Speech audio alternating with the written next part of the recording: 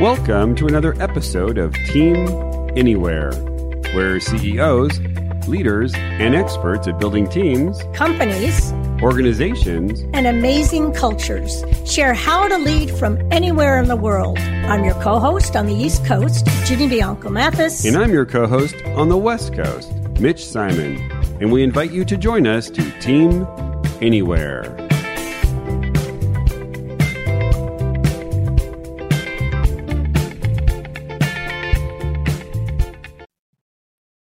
It takes discipline, personal initiative, confidence, and mental toughness to be successful as a virtual team member today. But what you really need to be successful is a system. Dre Baldwin, former professional basketball player, has created the Work on Your Game system, a system that uses a pro athlete's mindset to dominate your game in business, sports, and life.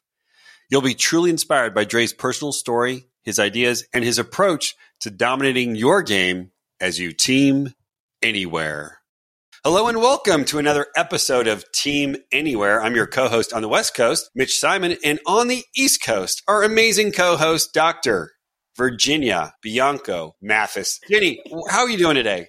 I am doing great, thank you. But it's cold. It's cold in Washington, D.C. today. Oh, John, I'm so sorry. Yeah, it's dropped below 70 degrees here in California. So talking about warming it up, today on the podcast, super excited to bring you Dre Baldwin, better known as Dre All Day, who has changed the lives of over 75 million entrepreneurs, athletes, and business professionals by helping them master their game from the inside out. Dre, how you doing today? I am doing amazing, Mitch and Jenny. I'm really excited to be here. Thank you for having me on. Guys, it's a pleasure. Dre is coming at us from Miami, Florida. So we've got two people on the East Coast. Right. Dre, can you tell us a little bit about your story? You know, that began with you. What we know is you're an athlete, but you began in high school trying out and failing, 3 years in a row to make it to your high school basketball team? Yeah, that's right. I tried out for my high school team. In Philadelphia at the time when I was growing up, there was only the city. A lot of city schools didn't have junior varsity, and we didn't have freshman teams. So it was just one team, just the varsity. So either you made the varsity or you didn't play. So I tried out for the varsity. Everybody tried out for the varsity. And I didn't make it, 3 years in a row. So I only made it my last year, my senior year. And even that year when I made it, I didn't really play that much. I sat the bench mostly that whole season. I scored 2 points a game. And I always tell people in hockey or soccer, 2 points is you're a superstar. You're in the Hall of Fame. But in basketball, 2 points. Yeah, basketball, 2 points, you're doing nothing. Right? Nobody even remembers that you were there. I think you picked the wrong sport then, Dre. Yeah, right. So what kept you going? Because I know my son, his game was volleyball. And he's like, if they would drop him from the first year, he'd be done. He'd be like, Dad, I'm out. What kept you going to try out for pretty much 4 years in a row to make it? Yeah, it's a great question. And I get asked that, even players ask me that sometimes. That's kind of what started what I do is that, well, first of all, just competitiveness. I'm a competitor. So when I tried out the first time, I didn't make it. I figured, okay, well, I could technically try out every single year. So I might as well just try out again. I have nothing to lose by trying out. A lot of young men, especially in that era, we're talking like the mid to late 90s at this point. If they tried out and they didn't make the team, it wasn't so much that they couldn't try out again. Anybody could try out. I think a lot of guys had the embarrassment of I tried out and I didn't make it. And then they're looking around at their peers like, man, who saw me try out and not make it? I want to try out again and not make it. So what happened is my freshman year, I remember going to the tryouts. My high school wasn't super big. So all the young men tried out for the team when I was a freshman. And then sophomore year is a little bit fewer people tried out. Junior year, a little bit fewer. And then my senior year, I remember senior year trials, wasn't even that many people there. So I was like, man, I wish it had been this many people when I was a freshman. I might have made the team. So people just stopped trying. It was like a battle of attrition. People just stopped trying to make, at least from my class, my graduating class, they just stopped trying out. So by the time I was a senior, how many seniors tried out for the basketball team? I think every senior who tried out when I was a senior, we all made the team because there was only 3 or 4 of us who hadn't been on the team before who tried out, and we all made it. Nobody else tried. So it was just sometimes just a matter of showing up. So that was the number one thing. And the other thing for me was I was a late bloomer in sports. I didn't start playing basketball until I was about 14. So I could feel myself getting better, even though, Mitch and Jenny, there was no tangible proof that I was getting better. I could feel like I was getting better, but I couldn't prove it. There was nothing I could show you to say, hey, look at this chart, I'm improving. But I knew that I was getting better. So I knew if I kept trying, maybe I would make it. But even if I hadn't made it that senior year, honestly, I still would have tried to play in college. Ah, fabulous. There's one thing you said that I just like to punctuate. You said several times, what did I have to lose? And you said some people did not go out again because of the embarrassment. You didn't care. No. Right? I mean, you just went for it. I mean, I cared, but I didn't care enough to not do it. Yeah. Right. Exactly. Exactly.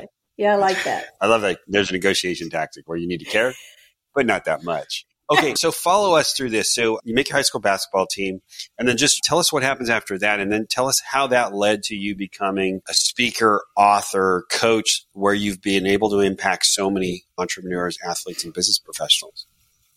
Okay, so I'll condense 15 years down to about 5 minutes. So here's what happened. I played my senior year of high school, scored 2 points a game.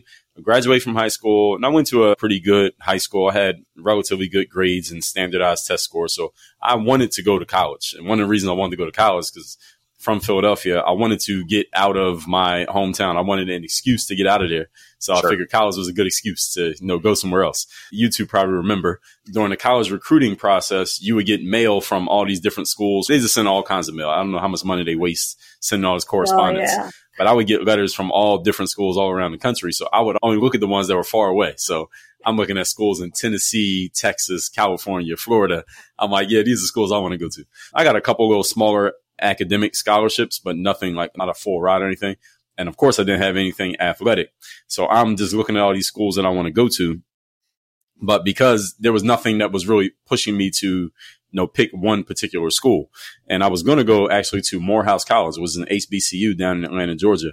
And the thing is, they offered me a 50% scholarship, but the other 50% was still a lot of money. Like the tuition to go to Morehouse is like $50,000 a year. So my parents were like, well, we would have to take out the loans because you're not going to get the loans. And we'll be in debt for the rest of our lives if we take that out. So you can't really do that. So what I ended up doing is going to a school that was in-state, which is Penn State University. And the thing is, the in-state tuition for Penn State was super low. It was a state school, super low. So, and then I had my academic stuff. So it was a very small amount of money. So I ended up going there, played my freshman year as a walk-on in college, and walking on in basketball just means nobody knows you. You literally walk in the gym and try to earn your spot on the team, which I was able to do. So clearly I was getting better at basketball. Played 4 years, my college career, 4 years, Division III school, which is a level that, nobody cares about a Division III athlete. You're not going pro. All right? Division III level does not produce professional athletes. So even though I played okay, I didn't set the world on fire. Nobody was checking for me when I got out of school. Graduated from college. My first job out of school was working at Foot Locker as assistant manager. That was my first job. And then I worked at Bally Total Fitness. They're out of business now, but I think I did pretty good for them. It's not because of me. They're out of business. I graduated college in 2004. So by the summer of 2005, I still had this idea in my head that I want to play pro basketball. Because when I graduated, I wanted to play pro, but there was nobody's knocking on my door. I don't have any agents trying to sign me to a contract. So the stuff you see in movies and TV, that was not happening. People weren't calling my parents' house trying to get in touch with me. None of that. So in the summer of 2005, this is a year removed from graduation, I saved up my money and I went to this event called an exposure camp. But either you know what that is? Yes, this guy is good. Let's get him, right? Yeah, it's kind of like that. Exposure camp is basically like a job fair, but you pay to go to this. So this is not free. You pay your money to go to an event and you pay for the opportunity to showcase yourself. So it's kind of like a casting call, but it's not free. You pay money for the opportunity, the privilege to be seen. And the people in the audience are not just random basketball fans. These are agents, coaches, scouts from all over the world. And we don't just go there and talk and hand out resumes. You bring your sneakers in. So I'm at this exposure camp. This is in Orlando, Florida. And I'm in Philly at the time. So me and a couple college teammates rented a car in Philly, and we drove 15 hours from Philly to Orlando, hopped out of the car 9 a.m. Saturday morning, which happened to be the start time at the camp, and we started playing. Oh, gosh. Yeah, so at age 23, I could get away with that. Couldn't do it now, but I could do it then. Right. All right, so I got out the car, paid $250 in cash at the door because I didn't have a bank account or a credit card at the time. And over those 2 days, this is a 2-day event. Over 2 days, I basically played my way into professional basketball. I played pretty well at the camp, got a good scouting report, got good footage from that event, and then had to go back home to Philly because the camp ended on Sunday afternoon. I had to be back at work at Bally Total Fitness Monday morning. I negotiated to get 3 days off to go to this camp. I negotiated with my boss to get Friday, Saturday, Sunday off. Nobody got the weekend off working at Bally. So get back Monday morning, I'm back at work. What I have now is a scouting report, which is a third party validated proof that this guy can play. So it's not just me talking myself up. And I have footage of myself that I can play. So here's what I start doing. I start reaching out. I go on Google. Google did exist at the time. It wasn't what it is now, but it existed. Right. And I looked up basketball agents because I figured I had barely been out of the state of Pennsylvania at this point in my life. I'm trying to play overseas. I don't know anybody overseas. So how am I going to get a job overseas? I don't know anybody. I figured a basketball agent would know the people who I don't know. So an agent in basketball works the same as a literary agent or acting agent. They're the go-between between the talent, which is me, and the jobs, which is the opportunities I wanted.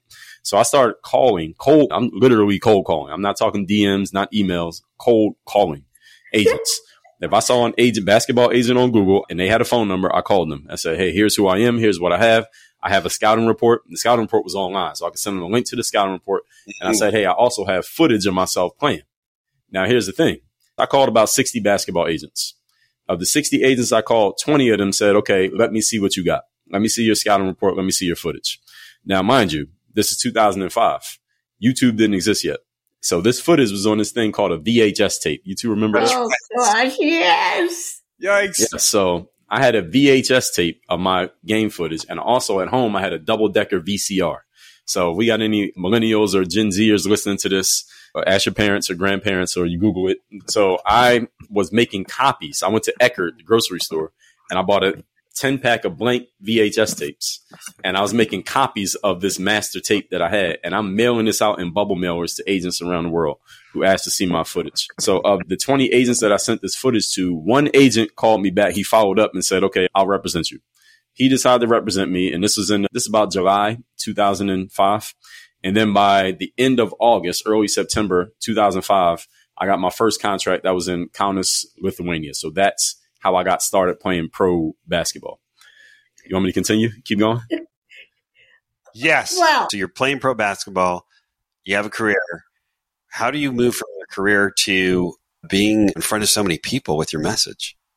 Yeah. All right. So this is what happened. I took that footage that was on that VHS tape, and you know how VHS tapes work. I mean, you drop it, you leave it in water, you leave it in the sun, it's destroyed. You lost that footage. Right.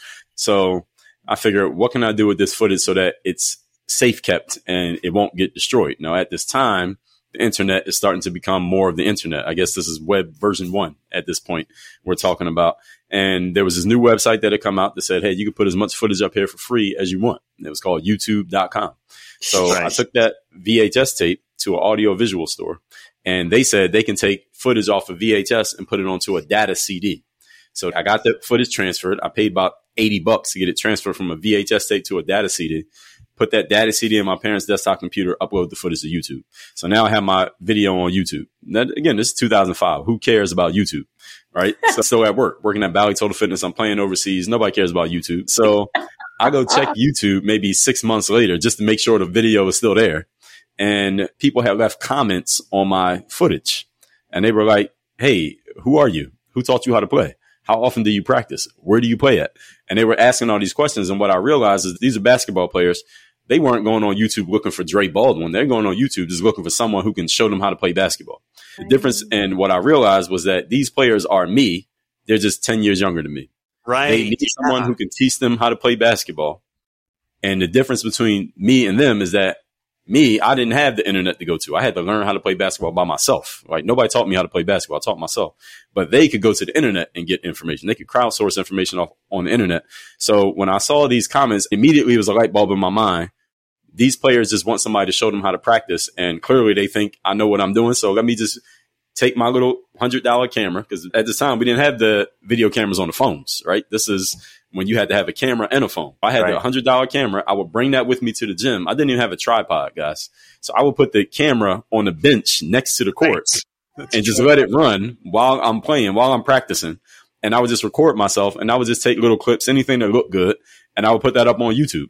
And I did that from 2005 to about 2009. And this is where the story turns a little bit. So I'm playing overseas. I've been a few places by this point. 2009, I found myself unemployed. I'm a free agent. So I don't have a job. The phone's not ringing. And I'm saying to myself, man, what am I going to do now? how am I going to take control of my life? Because at this point, I'm into my mid to late 20s. I'm like, how am I going to live like an adult? I don't even know when my next paycheck's coming in. So to go back in the story, back in around 2001, I got introduced to a book by Robert Kiyosaki called Rich Dad, Poor Dad. Yes. And I remember reading that book, and I said to myself, this is what I want to be doing. I know I'm going to play basketball first, but I know basketball doesn't last forever. When I get done with basketball, I want to do something like what he's talking about in this book. But the things that he was saying in that book, he was saying rich people don't work for money. They make money work for them. They don't just go looking for work. They go looking for ways to build a network and things like that. And I said, whatever he's talking about, this is what I want to do. Because the adults I had seen around me growing up, they did something different. They were always at work. They never had time. They never had money. So I'm like, I don't want to do that.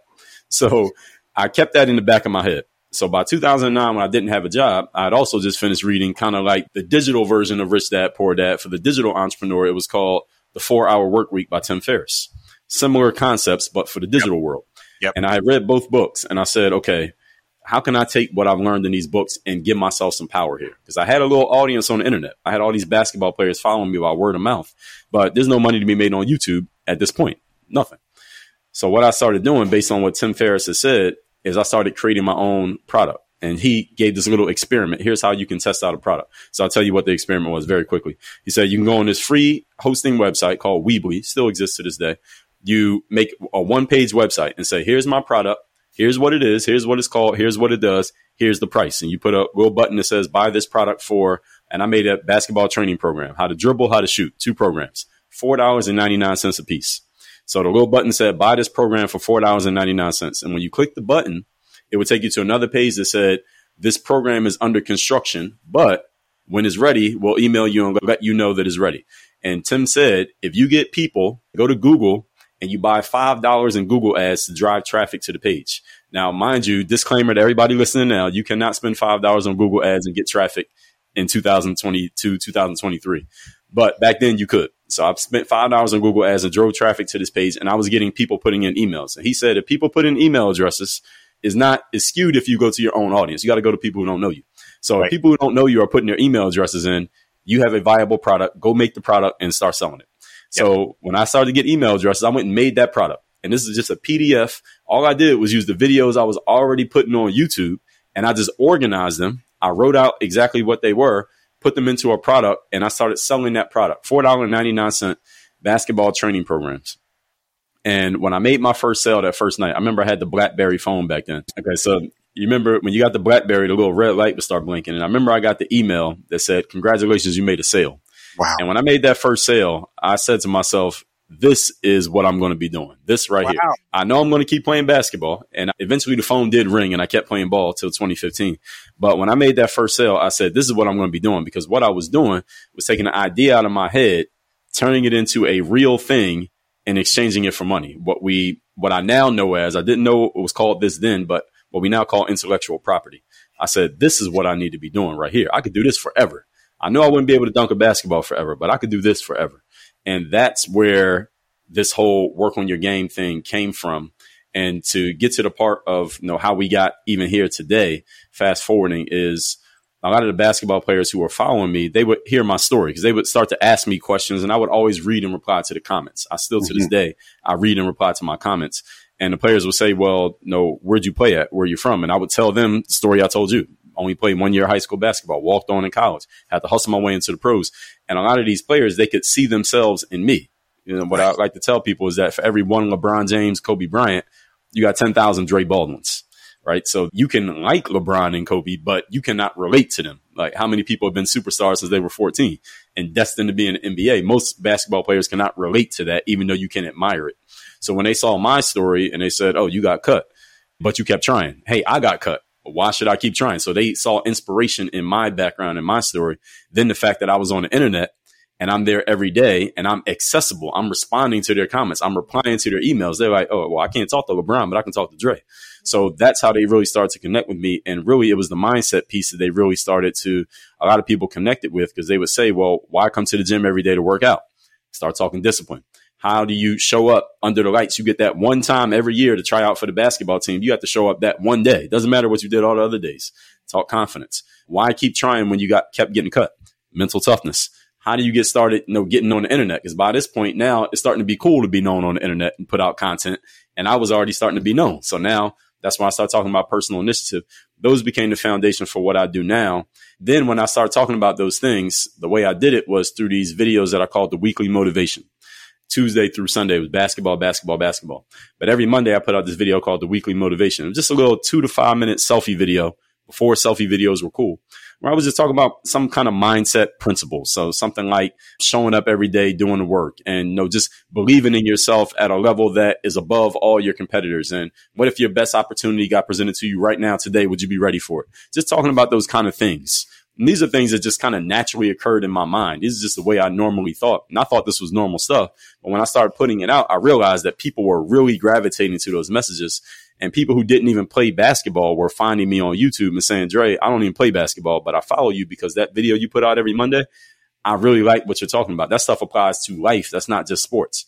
So I did the weekly motivation every Monday for 400 Mondays in a row.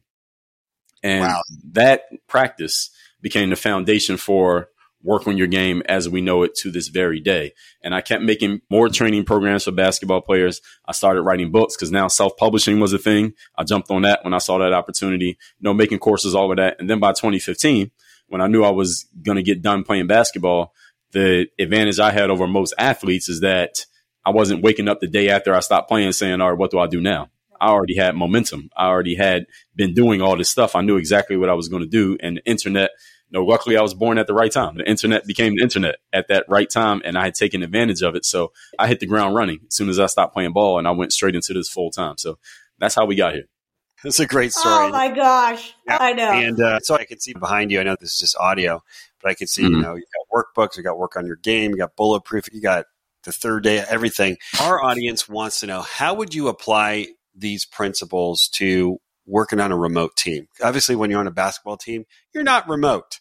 But now in today's world, which has changed again because of COVID, most of us are on remote or hybrid teams. How would you take your philosophy and use the work on your game system to excel as a member of a virtual team?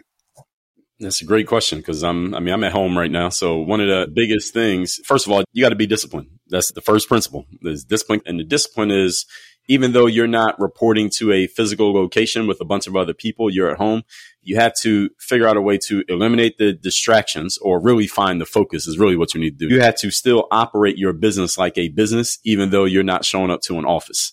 That's the biggest thing for people who kind of have autonomy as far as location, that you still have to run your business like a business. Because if you're getting distracted by what's in the refrigerator or what's on TV, or there are other people in your house or apartment or condo, wherever you are, and you're getting distracted by that, then you're not putting that time into work. Because if you were at the office, you wouldn't be doing that.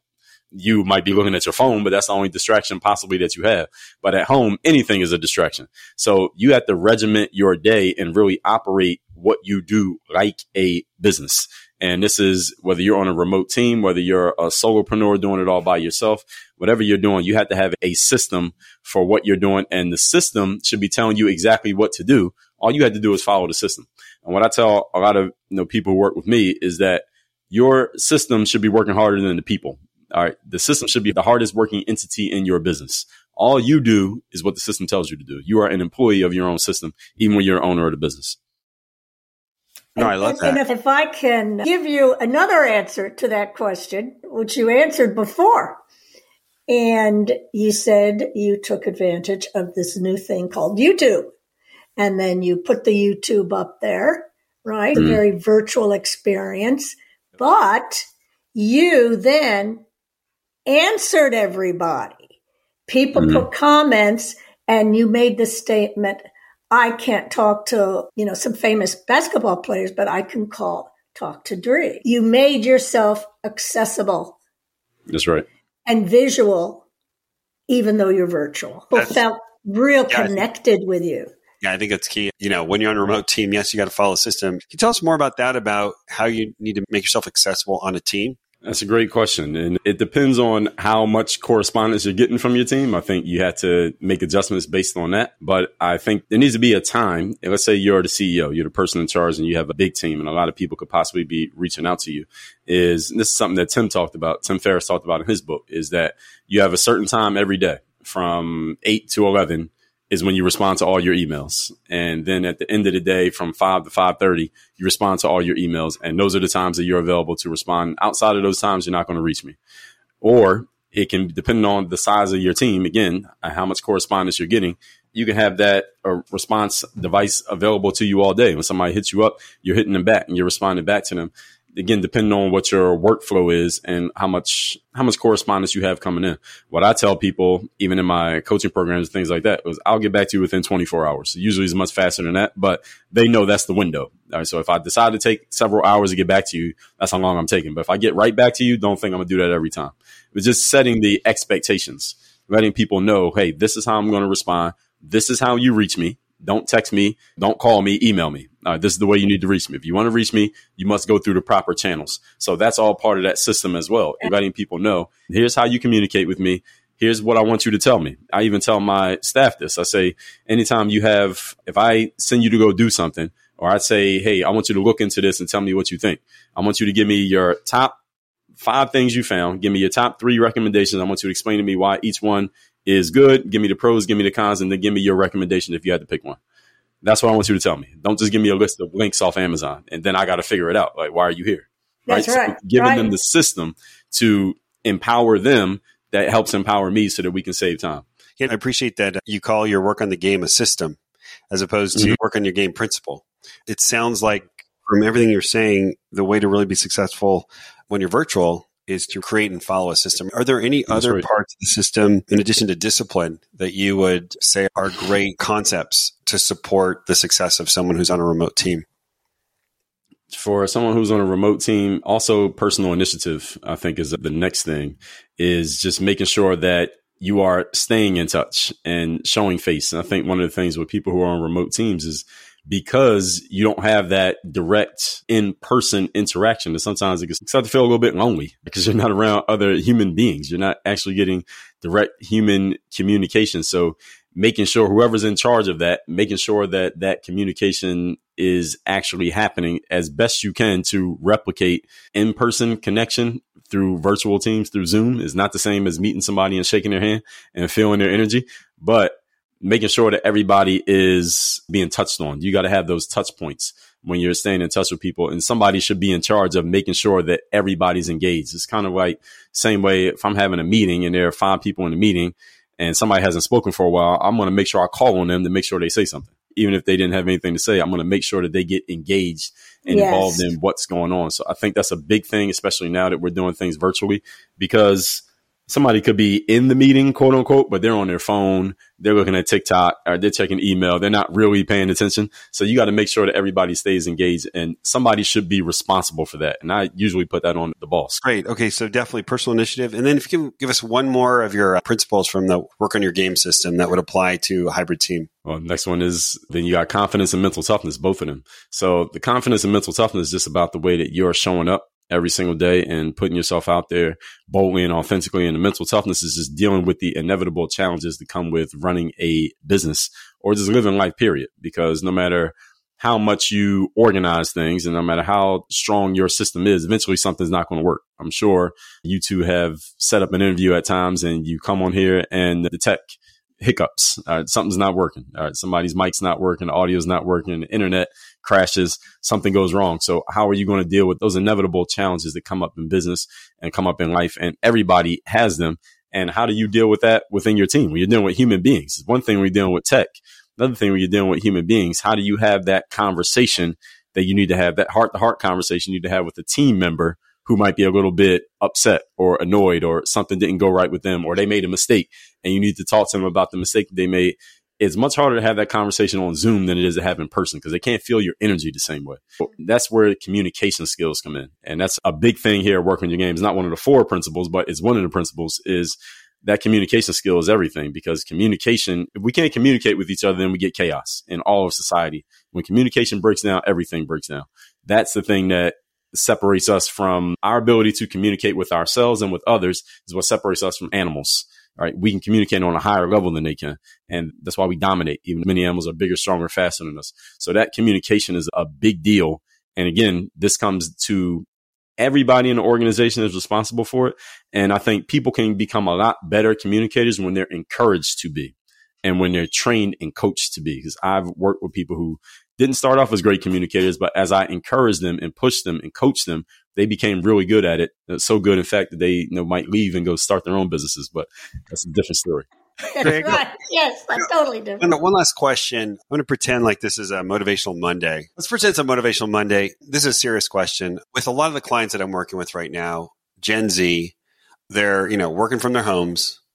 Who knows what their situation is at home? They might be the only one in their apartment, or, they have a roommate that they don't really connect with. There's lots of garbage on the news. We're going through a pretty scary time in the economy. What would you say to these employees? And I think it's got to be a large percentage of the workforce out there right now. What would you say or coach them on how to make it through so much uncertainty right now? It's a great question. And dealing with uncertainty is part of the mental toughness piece. That uncertainty is something that pops up all the time in life. And when you talk about uncertainty here, Mitch, are you talking about as far as are they going to have a job tomorrow? Or it's interesting, Dre. I think people know they can have a job. They're lonely. They're scared. They've got a lot of anxiety just because the world just doesn't look that safe or certain or, let's say, loving these days. Yeah. Yeah. So what I would say is that nothing in life is guaranteed. I mean, the only thing, as they say, is death and taxes is guaranteed. And I would say to people is that's part of the mental toughness, is accepting the fact that there is uncertainty in life, because most of the things that we think are certain are not certain. And it's when we become a little bit too relaxed and we just lose our edge and we go mentally soft because we think things are certain. That's when the rug gets pulled out from underneath our feet. So I would really just talk to my team and talk to people and tell them, listen, nothing is guaranteed. Nothing is certain. But the fact that things are uncertain is actually, that's your safety, is in the fact that you know that things are uncertain, which means if and when something happens, you are on your toes and you're ready to move. It's kind of like being in a combat sport. You know that nothing's certain. You don't want to just stand in one spot because then you become a punching bag for your opponent. So it's being ready to move and being ready to pivot if and when it is necessary, and continuing to build your skills, continuing to work on your game, and mentally just conditioning yourself for the fact that there are going to be challenges. It's inevitable that there are challenges in life. As they say, you're either in the middle of one, coming out of one, or on your way into one, right? So you're always in that position. It's just a matter of, are you noticing it and are you ready to deal with it? But that's going to happen. So anybody who's looking for guaranteed certainty, you're not going to find it. Only guaranteed certainty is death. All right, Dre, that was very inspirational. What you shared is just so true. How can our audience find you, learn more about you, find all your books, and perhaps bring you in to do a speaking engagement or something? Sure. So I'm on all the social medias. I've started to put some stuff on TikTok every now and then. I'm probably most active on Instagram. My Instagram is just my name, Dre Baldwin, but I'm on every other platform, LinkedIn, Twitter, Facebook, etc. As far as my books and programs, the book that I would recommend to people is my latest, was The Third Day. This book right here, The Decision That Separates the Pros from the Amateurs. We're on audio, but they can get that book for free. Just cover the shipping. Just go to thirddaybook.com. And as far as my courses and programs, you can just go to workonyourgameuniversity.com. And then they can just DM me, message me on any social platform. Either me or someone on my team will get the message and get back to you. Great. Dre, this has been just so fun. I'm so glad you reached out to us just to let anybody who wants to know how to hustle. Dre does hustle. And the way that we came upon Dre is Dre basically put it together over a minute video for us to say, Virginia and Mitch, you need to bring me on your show. And you know what? You were right. So Dre, this has been awesome. Thank you so much for your time. Thank you, Ginny, for co-hosting again. And if you've loved this podcast like we have, please share this with your friends. It's just really inspirational. I just think this is just going to be perfect whenever you listen to it. And we look forward to seeing you next time on our next episode of Team Anywhere.